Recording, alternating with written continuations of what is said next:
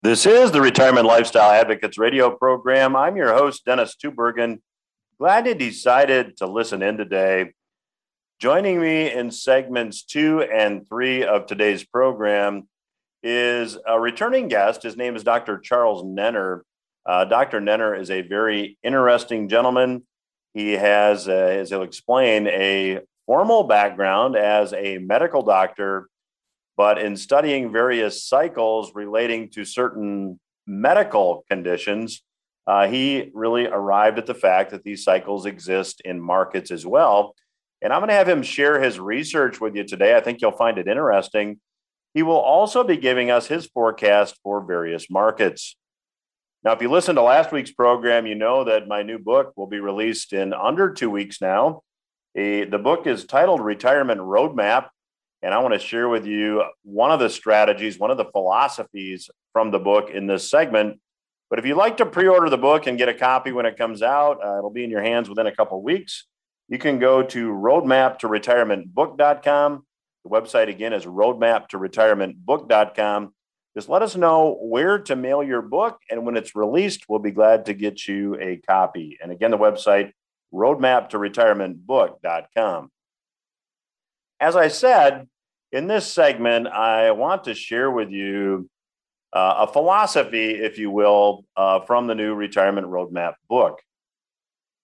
Many financial professionals, whether they're stockbrokers or investment advisors, and certainly not all, but many limit their advice to holding just two asset classes, typically stocks and bonds. And historically speaking, in many environments, but a study of history will certainly conclude very conclusively that not all environments have stocks and bonds moving in opposite directions. Now, we are moving into a time frame where I believe that will not be true as well, which brings up the idea of a couple other more non-traditional asset classes. And the first asset class I want to talk about in this segment is probably an asset class that's near and dear to many of your hearts. It's the asset class called cash. I mean, certainly when you have a lot of cash in your purse or wallet, it probably makes you feel good. But as an asset class, it's often ignored. In fact, many financial professionals, many Wall Street type advisors will say that cash is trash. Well, cash is trash. That saying actually became a cliche that's often used because cash has very little yield, arguably no yield today. It's got no appreciation potential. And in an inflationary environment, cash loses purchasing power. Now, all those things are true. However, in a deflationary environment, in an environment when asset prices fall or asset prices crash, then cash becomes king. And I want to give you just a couple examples.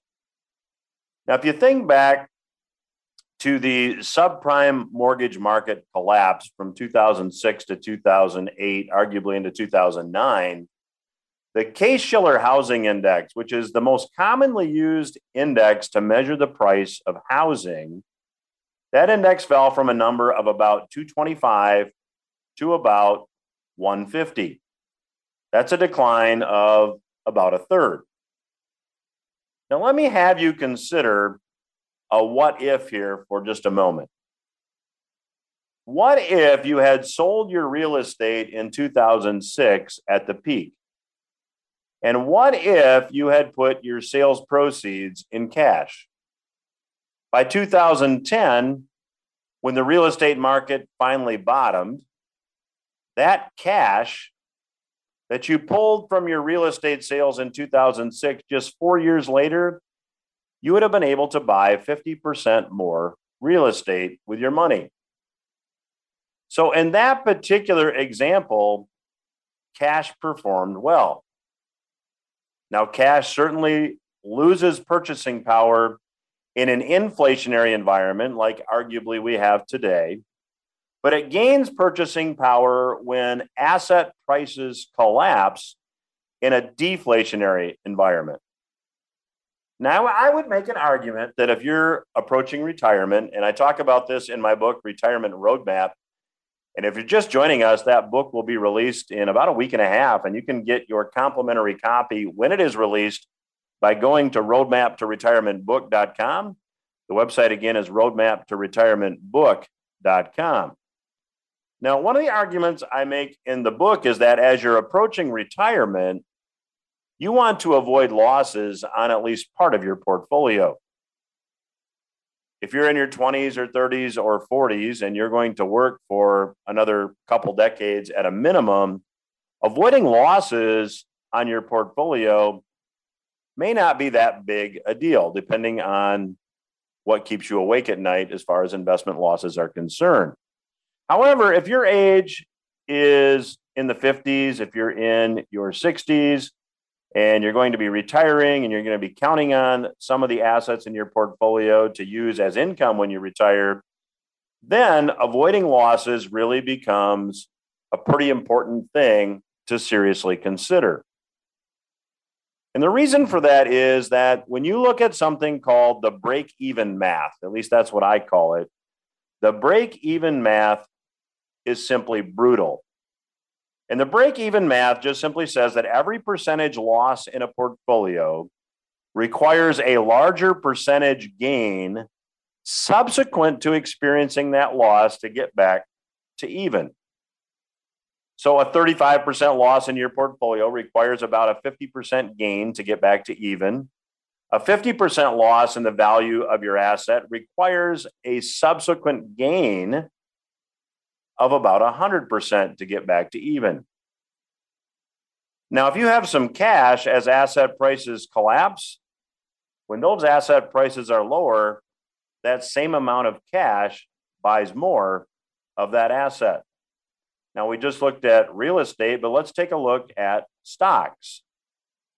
If you look at the stock market decline from 2007 to 2009, it actually lasted from July of 2007 and finally bottomed in March of 2009. The S&P 500, by my math, dropped 53.6%. If you had converted your stock to cash in 2007, by 2009, you could buy twice the stock, actually more than twice the stock that you could have purchased with that same level of cash in 2007. So those are just a couple of many examples that prove the often used adage that cash is trash can be totally wrong. Now, this ties into the fact that, as I talk about on the program here quite often, the currency money cycle. Over time, currency evolves, and as it evolves, we move from inflation to deflation. So it's hard to ignore the fact that as we move from inflation to deflation, and as we do, as we see perhaps stock prices decline, perhaps real estate prices decline, that having some money in cash can make a lot of sense. Now, in the fourth segment of today's program, I'm going to talk about another asset class that is not often discussed. And in the next couple of segments, I'm going to talk to Dr. Charles Nenner about his work and based upon his cycles research, where he sees various asset classes going. So you'll want to stay tuned for that as well. And as we move to the break, I just want to remind you that the book Retirement Roadmap will be released in less than 2 weeks. And I would encourage you to go ahead and go to the website, roadmaptoretirementbook.com, to request your copy. We'll be glad to send you a complimentary copy when it is released. Again, the website, roadmaptoretirementbook.com. Also, if you're not yet a user of the Retirement Lifestyle Advocates app, go to the App Store on your smartphone, search under Your RLA, spell it as one word, that's Your RLA, YOUR-RLA, and you'll see our app, which you can download for free. With that free app, you get access to my weekly headline roundup webinars, Every Monday at noon, I give you a roundup of financial and economic and investing headlines you might not see anywhere else. You also get access to the podcast version of this radio program. You'll also get access to the weekly Portfolio Watch newsletter, where we track markets and give you our economic and investing perspective. So again, the App Store, just visit the App Store, search under Your RLA, that's YOURRLA, and you can download the app. I'll be back after these words with my special guest today, Dr. Charles Nenner. Welcome back to RLA Radio. I'm your host, Dennis Tubergen. Joining me on today's program is returning guest, Dr. Charles Nenner. You can learn more about Dr. Nenner's work at charlesnenner.com. That's Nenner, Nenner.com, charlesnenner.com. And any of our listeners would like to go check out his work, and I'll talk to him about his work in this segment. You can go to the website and get a 30-day free trial for his service. So, Dr. Nenner, welcome back to the program. Well, great to be back with you. So, Charles, talk a bit about your background for maybe our listeners that aren't familiar with, your background. Then we'll get into a bit about what you do. Well, I'm a medical doctor, and while I was doing research about when people get psychotic all over the world, we found out that it happens all over the world in certain periods. So you can call it in certain cycles, every so many years, every so many months. We knew this already because there's a lot of women who give birth if it's full moon.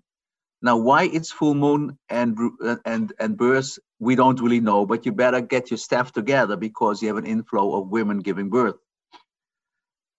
So I was very intrigued by how the world works, because this doesn't move at random. This has to do with things we don't really understand for the moment. And once I saw a program on CNBC about markets going up, markets going down, I said, well, maybe I can apply it to the same thing, because these stories don't really make sense to me. So then we talk about a time that there were no real computers, so I did everything by hand. And I start studying when markets go up, how much they go up, and when they go down, how much they go down. And I came to the conclusion these things can be predictable, and they don't move at random. So then I went into that research and found it very interesting. And after starting out my own firm in New York, I worked for Goldman Sachs, and that was already a strange situation because I'm a medical doctor and they have the rules that you need to, study in business and come from Harvard or wherever. And then with the system, we start investing the own money of Goldman Sachs until Obama said it's too dangerous after the crash of 2007. Had nothing to do with it, but then there were strict rules, and me and my partners left, and I started my own firm, which is now a firm that does the research from many markets, from currency, metals, cryptocurrencies, S&Ps, European markets, based on the fact that things don't move at random. That means we come up with the exact dates that the market goes up, the market goes down, and how much it goes up and how much it goes down. And that's what I've been doing for almost 20 years. So, Dr. Nenner, someone who's listening to this saying that, the markets are predictable, the movements in market are not at random, that position really runs counter to, for example, Dr. Malkiel, who wrote the book A Random Walk Down Wall Street. So what would you say to people that are skeptical? Well, it's very interesting because sometimes people sign up after years, and I says, why did it take you so long? And then they say, well, I saw you a lot on television, but there's so many people who say they know about it, so I thought there's another one. And it took me a couple of years to check out that you're really correct. Now, I don't think I have competition in predicting, let's just take a market, crude oil. If it goes up today, how many days it goes up and to which level it goes up. So our research is always very easy to check with the 4 weeks of trial, because it's very simple to see if the dates are correct and the levels are correct. It's not that we say, well, go long at crude oil and wait a little bit, it's going to work out in the end. So they're not. I have not seen competition that comes out with the exact date and the exact level. So I think for many years, we're up to something, and people who think there's a random walk just are behind in the algorithm that we have and into the facts that develop themselves these days. Well, Dr. Nenner, you made a comment that when you started doing your research, it was before we had computers that are certainly as efficient as they are today. So when you actually were making these calculations, I'll use the term longhand, I think that's accurate. That must have been quite a project. Well, it was a project. I went to, then I was in Amsterdam, and when I came back from the United States, and I looked at 50 years of Wall Street journals, did everything by hand. And it's very interesting when you start looking at when was the last major top, how many months before, and the one before, and then the one before. And say, hey, that's interesting. Every 48 months, I just mentioned something, it's just a number, there is a major top. And then within the 48 months, is there some intermediate top? Oh, every 6 weeks there's an intermediate top. And then you know, in front of your eyes, the whole thing develops. Now, how is that possible if you connect it to the news? The cycles are an interpretation of facts more than facts themselves. And let me give you an example. If you own IBM, and IBM is up 50% for the last 2 years, and IBM comes out with great numbers. Now, if the cycles are up, IBM has to go up. And then the Wall Street Journal will write, well, people poured into IBM because the numbers were great. But if you have the same numbers that are great and the cycle is down, IBM has to go down, right? So now the Wall Street Journal will write, well, IBM did so well, people took profit because they don't think IBM will do better next year. So based on the psychology of the market, and that's based on cycles, you know what the interpretation is. So the interpretation is even more important than the facts themselves. And what all Wall Street does is look at the facts themselves and not much at the interpretation that's going to come out at a certain moment. Well, if you're just joining us, my guest today is Dr. Charles Nenner. You can learn more about his work at charlesnenner.com. And he's offering all the listeners today a 4-week free trial to his work so you can check out what it is that he does. So, Dr. Nenner, when you talk about, cycles, I interview a number of people that are technical analysts, and they analyze markets in different time frames. So my question is, do these cycles apply to varying time frames, or is there a dominant time frame that you use to examine various markets? No, we we even have an intraday update. That means is today the S&P, let's say the hourly cycle is up, and we know how many hours it's going up, and we know if the S&P goes up until which level it goes up. So that's very simple to follow. So we do it for whatever is necessary, natural gas and gold and silver and crude oil. So we have intraday updates that will tell you exactly, let's say the euro goes up till 3:10, and then it goes down till 9:30 next morning. So it works, the same system works for every time frame. Well, you'll want to stay tuned because in the next segment, I'm going to get Dr. Nenner's forecast for various markets. But let me ask this too: as I'm sitting here listening to you, it's a fascinating conversation. Are these time frames, these cycles that you talk about, are they unique to each market, or is there some underlying common denominator that just exists because maybe these time cycles just exist in nature? And I'm thinking about the Fibonacci numbers and things.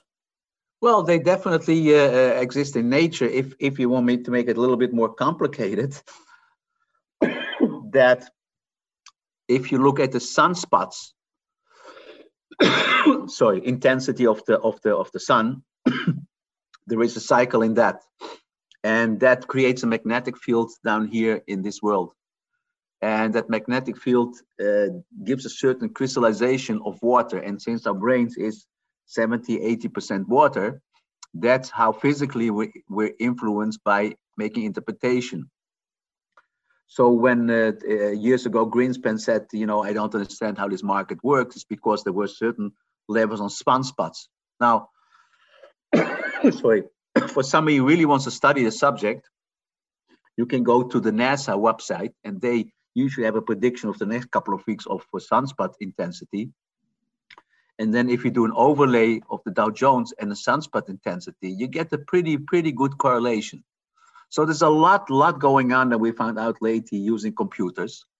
It's just that Wall Street is, I don't know if they do it on purpose, if they don't do it on purpose, but they don't continue. They still have the same nonsense they're saying like, like 50 years ago. And you mentioned technical analysts. The difference between what we do and technical analysts is a technical analyst will say, if this happens, then that is going to happen. And we don't say if this happens. It doesn't have to cross a line. It doesn't have to give a stochastics. We just say in advance this is going to happen. So for big institutions, like when I was at Goldman Sachs, if you have a big position, you want to buy in something, you cannot buy it when something gives a buy signal because the market's going to shoot up. You still have to buy on a market that goes down. But you only want to get long if you know in a couple of weeks or a couple of days, the market's going to turn up. So major institutions use this. And the problem is the media don't tell you this. So the small investor is always, behind the facts because he listens to the news why something happened and then it's already too late. So my clients anticipate what's going to happen. Not that we know what's going to happen, but something's going to happen. And we don't care what. We just want to know if the market goes up and which day it goes up and how much it goes up. So we have time for one more question in this segment, Charles. Has there ever been an instance when there's some fundamental factor that has changed a cycle? So, for example, as it relates, maybe you mentioned you track currencies as it relates to the U.S. dollar today in particular. There's been a lot of currency creation by the Fed. Is there any of these fundamental factors that have, in your research, altered these cycles? No, because the Fed is part of the cycles. It's not that the Fed is like a Freudian father figure that can change markets. If you want to take a look, if you go to my website and you go to CNBC, I was on CNBC at 2006, and the Fed funds was 6.5. And there I say that into the first quarter of 2009, they will go to 0. Now that's a very extreme thing to say, right? Certainly. And they went to 0. And later we say, well, there was a housing crisis in 2007, whatever. Doesn't matter what happens, they had to go to 0. So whatever the Fed does, it doesn't change anything. The same thing with bond markets. Otherwise, we would not predict bond markets. Whatever they buy or they sell, the Fed has nothing to do with the cycles and the levels where they buy and they sell. They're just part of the whole investment community. Well, my guest today is Dr. Charles Nenner. His website is charlesnenner.com. You can visit the website and he will give you a 4-week free trial to his work. And I would encourage you to do that. Again, the website is charlesnenner.com. You'll want to stay tuned because in the next segment, I will be getting Dr. Nenner's predictions on various markets. I'll have that conversation with him when RLA Radio returns. Stay with us. I'm Dennis Tuberg and your host. You are listening to RLA Radio.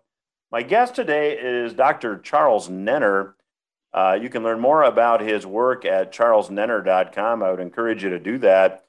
And Dr. Nenner, in the last segment, we talked a bit about your work and the whole idea of cycles.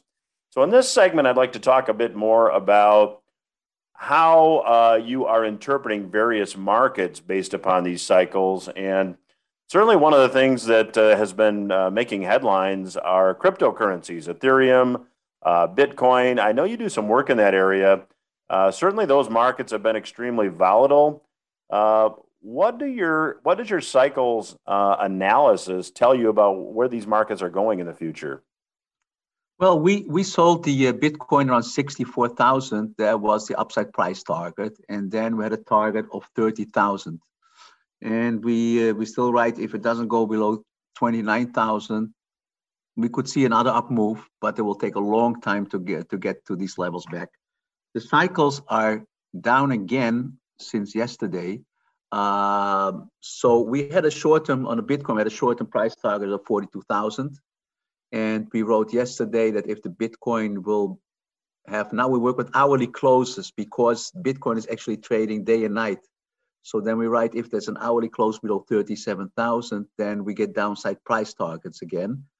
We still long the Ethereum. That did very well. I think we bought it around 1800, and we have a sell stop, if I remember well, around 2480. It's very simple to trade these currencies because there are no fundamentals involved. Like if IBM will come out with a price or a result that could do something short term, maybe still questionable, but the cryptocurrencies are just based on emotions, and since cycles predict the emotions, it's very simple to predict if the market goes up and down. And of course, we didn't talk that much about it, but you can also predict how high they go, how low they go. As an example, you know, if you got physics in the old days and you shoot up a bullet, then you can calculate with a certain momentum how high it goes before it falls down. That's what you should look at prices in financial assets. So I urge everybody, even if you're not interested to do anything, just look for 4 weeks how we do it. So at least you know what kind of knowledge there is on Wall Street and how the big institutions and banks invest their money and make the profits. And don't think, well, it's so far from a reality.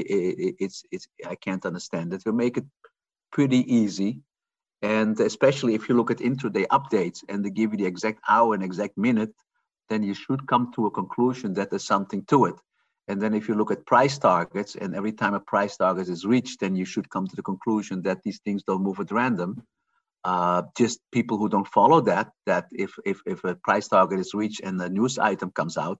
I give you one example. There is a gentleman, which I don't remember now what his name is. He talked about the big swan theory. The swan theory, the black swan theory is something is going to happen and bring down markets, and we can't figure out what it is. So when the cycle topped in February, before the fires came out, we were in 0% cash. And everybody was making analysis. Well, maybe there could be a big swan event, but we don't know what. And then I still remember going on television, says, why don't you stop trying to figure out what's going to do it? Why don't you figure out when it's going to happen? But since people don't know when it's going to happen, they shift the interest as what's going to do it, and they're never going to find that out. So the interesting thing is then the virus brought down the market, and we had no idea that there would be a virus, which is one example that it's not important what the trigger is. The thing you want to know is if it goes up and down, how much it goes up, and when it goes up, and when it goes down. So, Dr. Nenner, given that you also track currencies, where do you see the U.S. dollar heading? Well, we're bullish on the dollar, contrary to most people on Wall Street. Not because fundamentally I know more than other people, but just because the cycles are still up. So I don't see this dollar really become weak like most people think. Do you see a similar forecast for, say, the euro and the yen? Well, it depends what you mean by similar forecast. Are you bullish on both of those fiat currencies as well? No. So far, I'm not bullish for the moment on the euro, because actually the euro is the anti-dollar. It's like almost 50% of the dollar index, and the yen will continue in a trading range for a while. So there's not most currencies will continue in a trading range for a while. So what's your take on the gold and silver markets after a big run up in 2020? They both pulled back. There seems to a little bit of upward price movement here. What does your research have you concluding about the precious metals markets? Well, we went out around 2100, and our price target longer term is 2500. Cycles are still have to bottom, so whatever bounce you do and you play it, it's not going to end well. And we simply have to wait till after the summer for the bull market to continue. You can't force these things. You can only start buying when cycles bottom. So you have an upward price target for gold ultimately at 2,500. Do you have a time frame for that? Well, actually, it's 2,500 and maybe more, because long-term cycles are up for a couple of years. Now, I just want to mention one thing, because I learned from sometimes giving an interview that the following thing happens. That if I say, I think now gold is around 1,800, and if I say it goes to 2,500. There are people who buy 2,500. They don't look at our cycles. This is, well, I'm there for the long run, but then it goes to 1,700, 1,650. They get in a crisis, they sell just when the cycles are bottoming, and they miss the whole up move. So I don't want anybody now to react immediately on my target of 2,500 because it's too early to buy, and you can still get hurt because it can still come down. So, Dr. Nenner, I've interviewed a number of analysts who believe that silver has more upside than gold, and they base that conclusion on fundamental analysis. What's your take based on your cycles research? Based on cycle research, I don't see for the moment that silver is going to outperform gold. Again, I don't pretend to know, well, I know as much fundamental, I think, as other people, but I don't think it's very helpful, so I don't write too much about it. So I can't say if they're right or wrong. But for the moment, I don't see more upside in silver than in gold. Do you have an upward price target for silver like you do for gold? No, I haven't looked at that. Okay. Especially because the work I do for the big companies, they all want to know the upside in gold and not in silver. So, but I'm going to catch up when cycles bottom. So, Dr. Nenner, let's talk about things that markets that many people out there that have IRAs and 401ks invest in. What's your view, near term and long term, for U.S. stock markets, say the S&P 500 and the Dow Jones? Well, short term, we're okay for the month of August. We're going to get in some trouble in September. And that's one of the reasons is that the VIX cycles of the volatility index are bottoming in September. So then usually if the VIX goes up, the market goes down. So everything's going to be okay till into September. And then I really would take some profits over here, because I expect to have a correction that it's not worthwhile to stay long in the market. What we always do is, if people who want to stay long in the market, we buy the VIX, usually very cheap, and then whatever you lose on your stock position, you make back on your VIX position, and that's why we hedge for people who don't want to sell their stocks because of tax consequences. So, Dr. Nenner, do you have an ultimate target on the downside if this correction will begin in September? Where do you see the market going ultimately?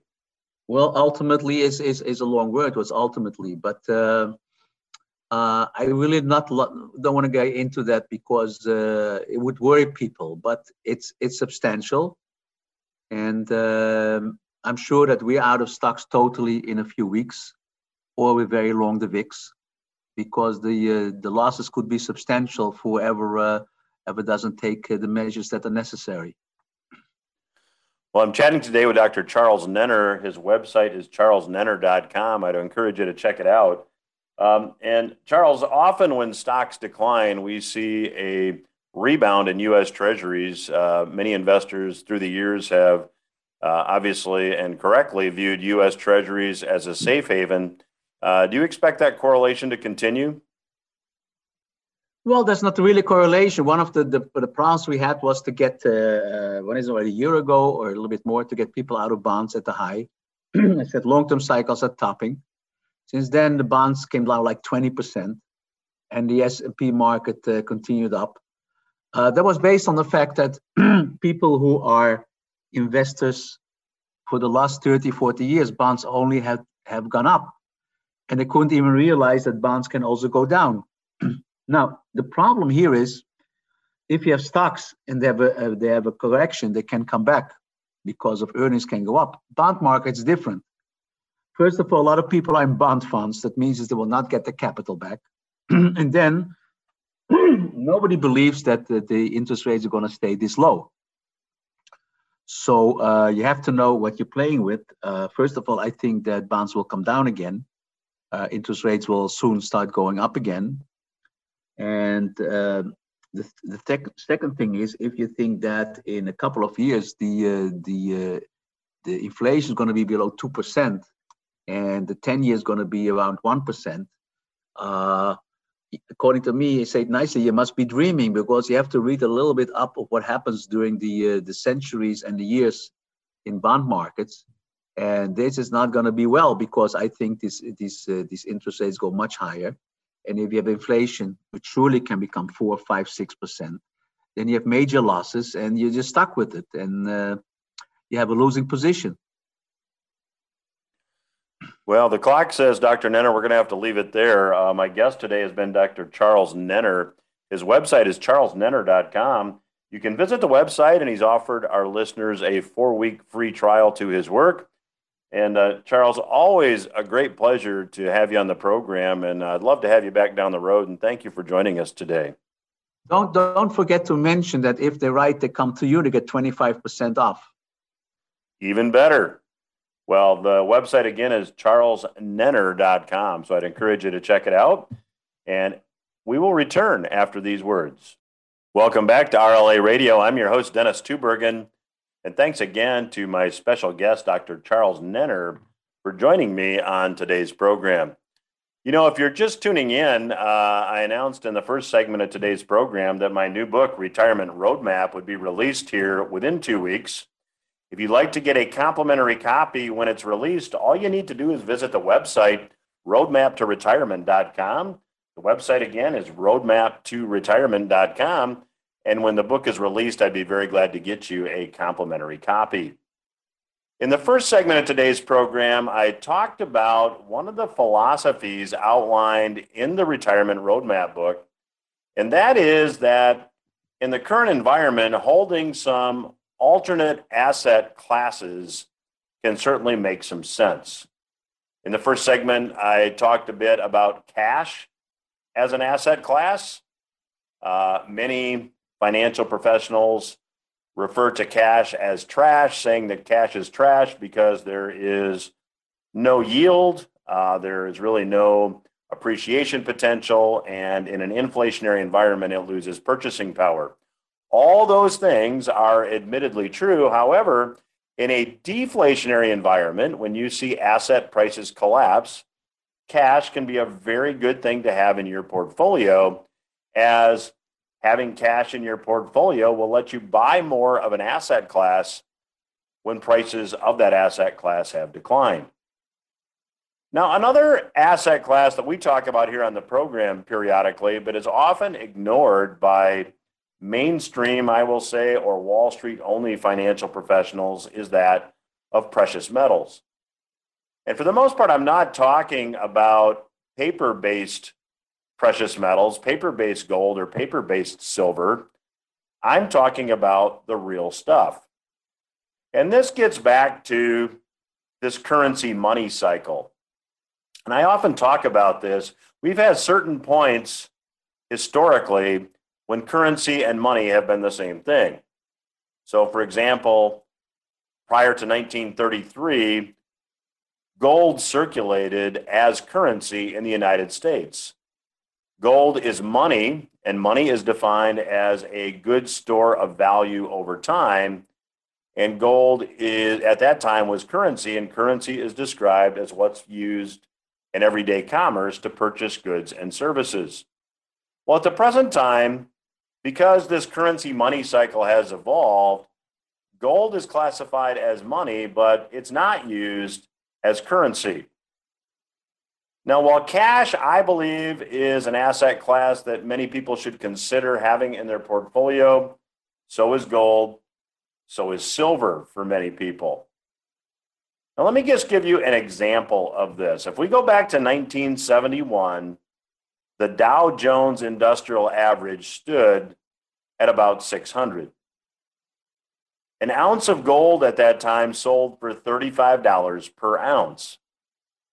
In fact, in about a week, on August 15, we reached the 50-year anniversary of Richard Nixon eliminating the link between the US dollar and gold.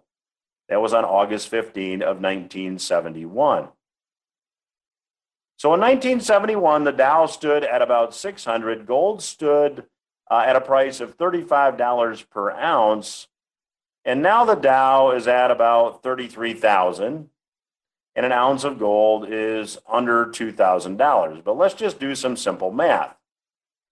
If in 1971 the Dow stood at 700 and an ounce of gold stood at a price of $35, if we take the value of the Dow in 1971 and divide by the cost of gold in dollars per ounce, we find the Dow was about 17 times the price of gold per ounce.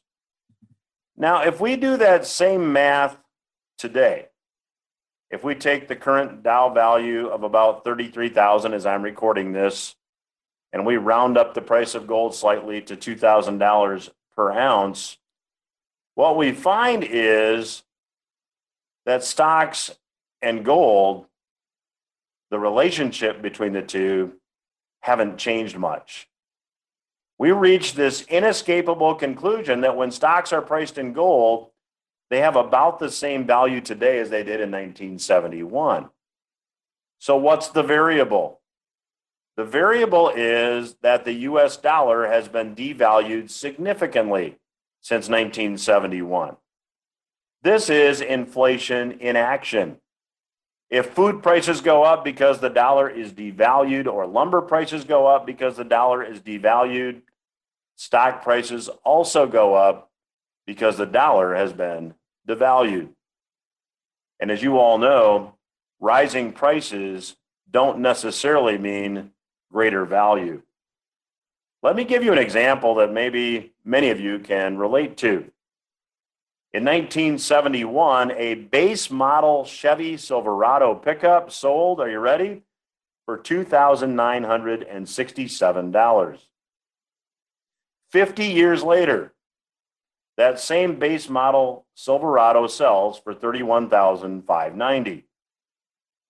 Now, certainly there's some differences between the two, but arguably it's still a pickup. It's the same truck. You could even make the case that the 1971 truck perhaps had more intrinsic value because it contained more steel and had more expensive metals. So 50 years later, in dollar terms, you're paying 11 times more for the same truck. Now, is there 11 times more value in the new truck? I think we could all agree that no, there's not 11 times more value. Interestingly, if you were to price a 1971 Silverado in gold, you would have shelled out 85 ounces of gold in 1971 to get a brand new pickup. Today, a new Silverado would set you back only 18 ounces of gold. That means that with the same amount of gold that would have purchased one pickup in 1971, you can now purchase 4, and you can have about 13 ounces of gold left over. That's about $26,000 in change. So the point is that as we move from inflation to deflation, which I believe is inevitable, and I talk about it in the Retirement Roadmap book, you need to have multiple asset classes, and many of you who aspire to a comfortable, stress-free retirement would be wise to consider alternate asset classes as well. If I can get you a copy of the book when it's released, I would love to do that. There is no cost, there's no obligation. All you need to do is visit the website, roadmaptoretirementbook.com. The website again is roadmaptoretirementbook.com, and I'll be glad to get you a complimentary copy. That's my program for this week. Hope you got something you can use. I'll be back again next week.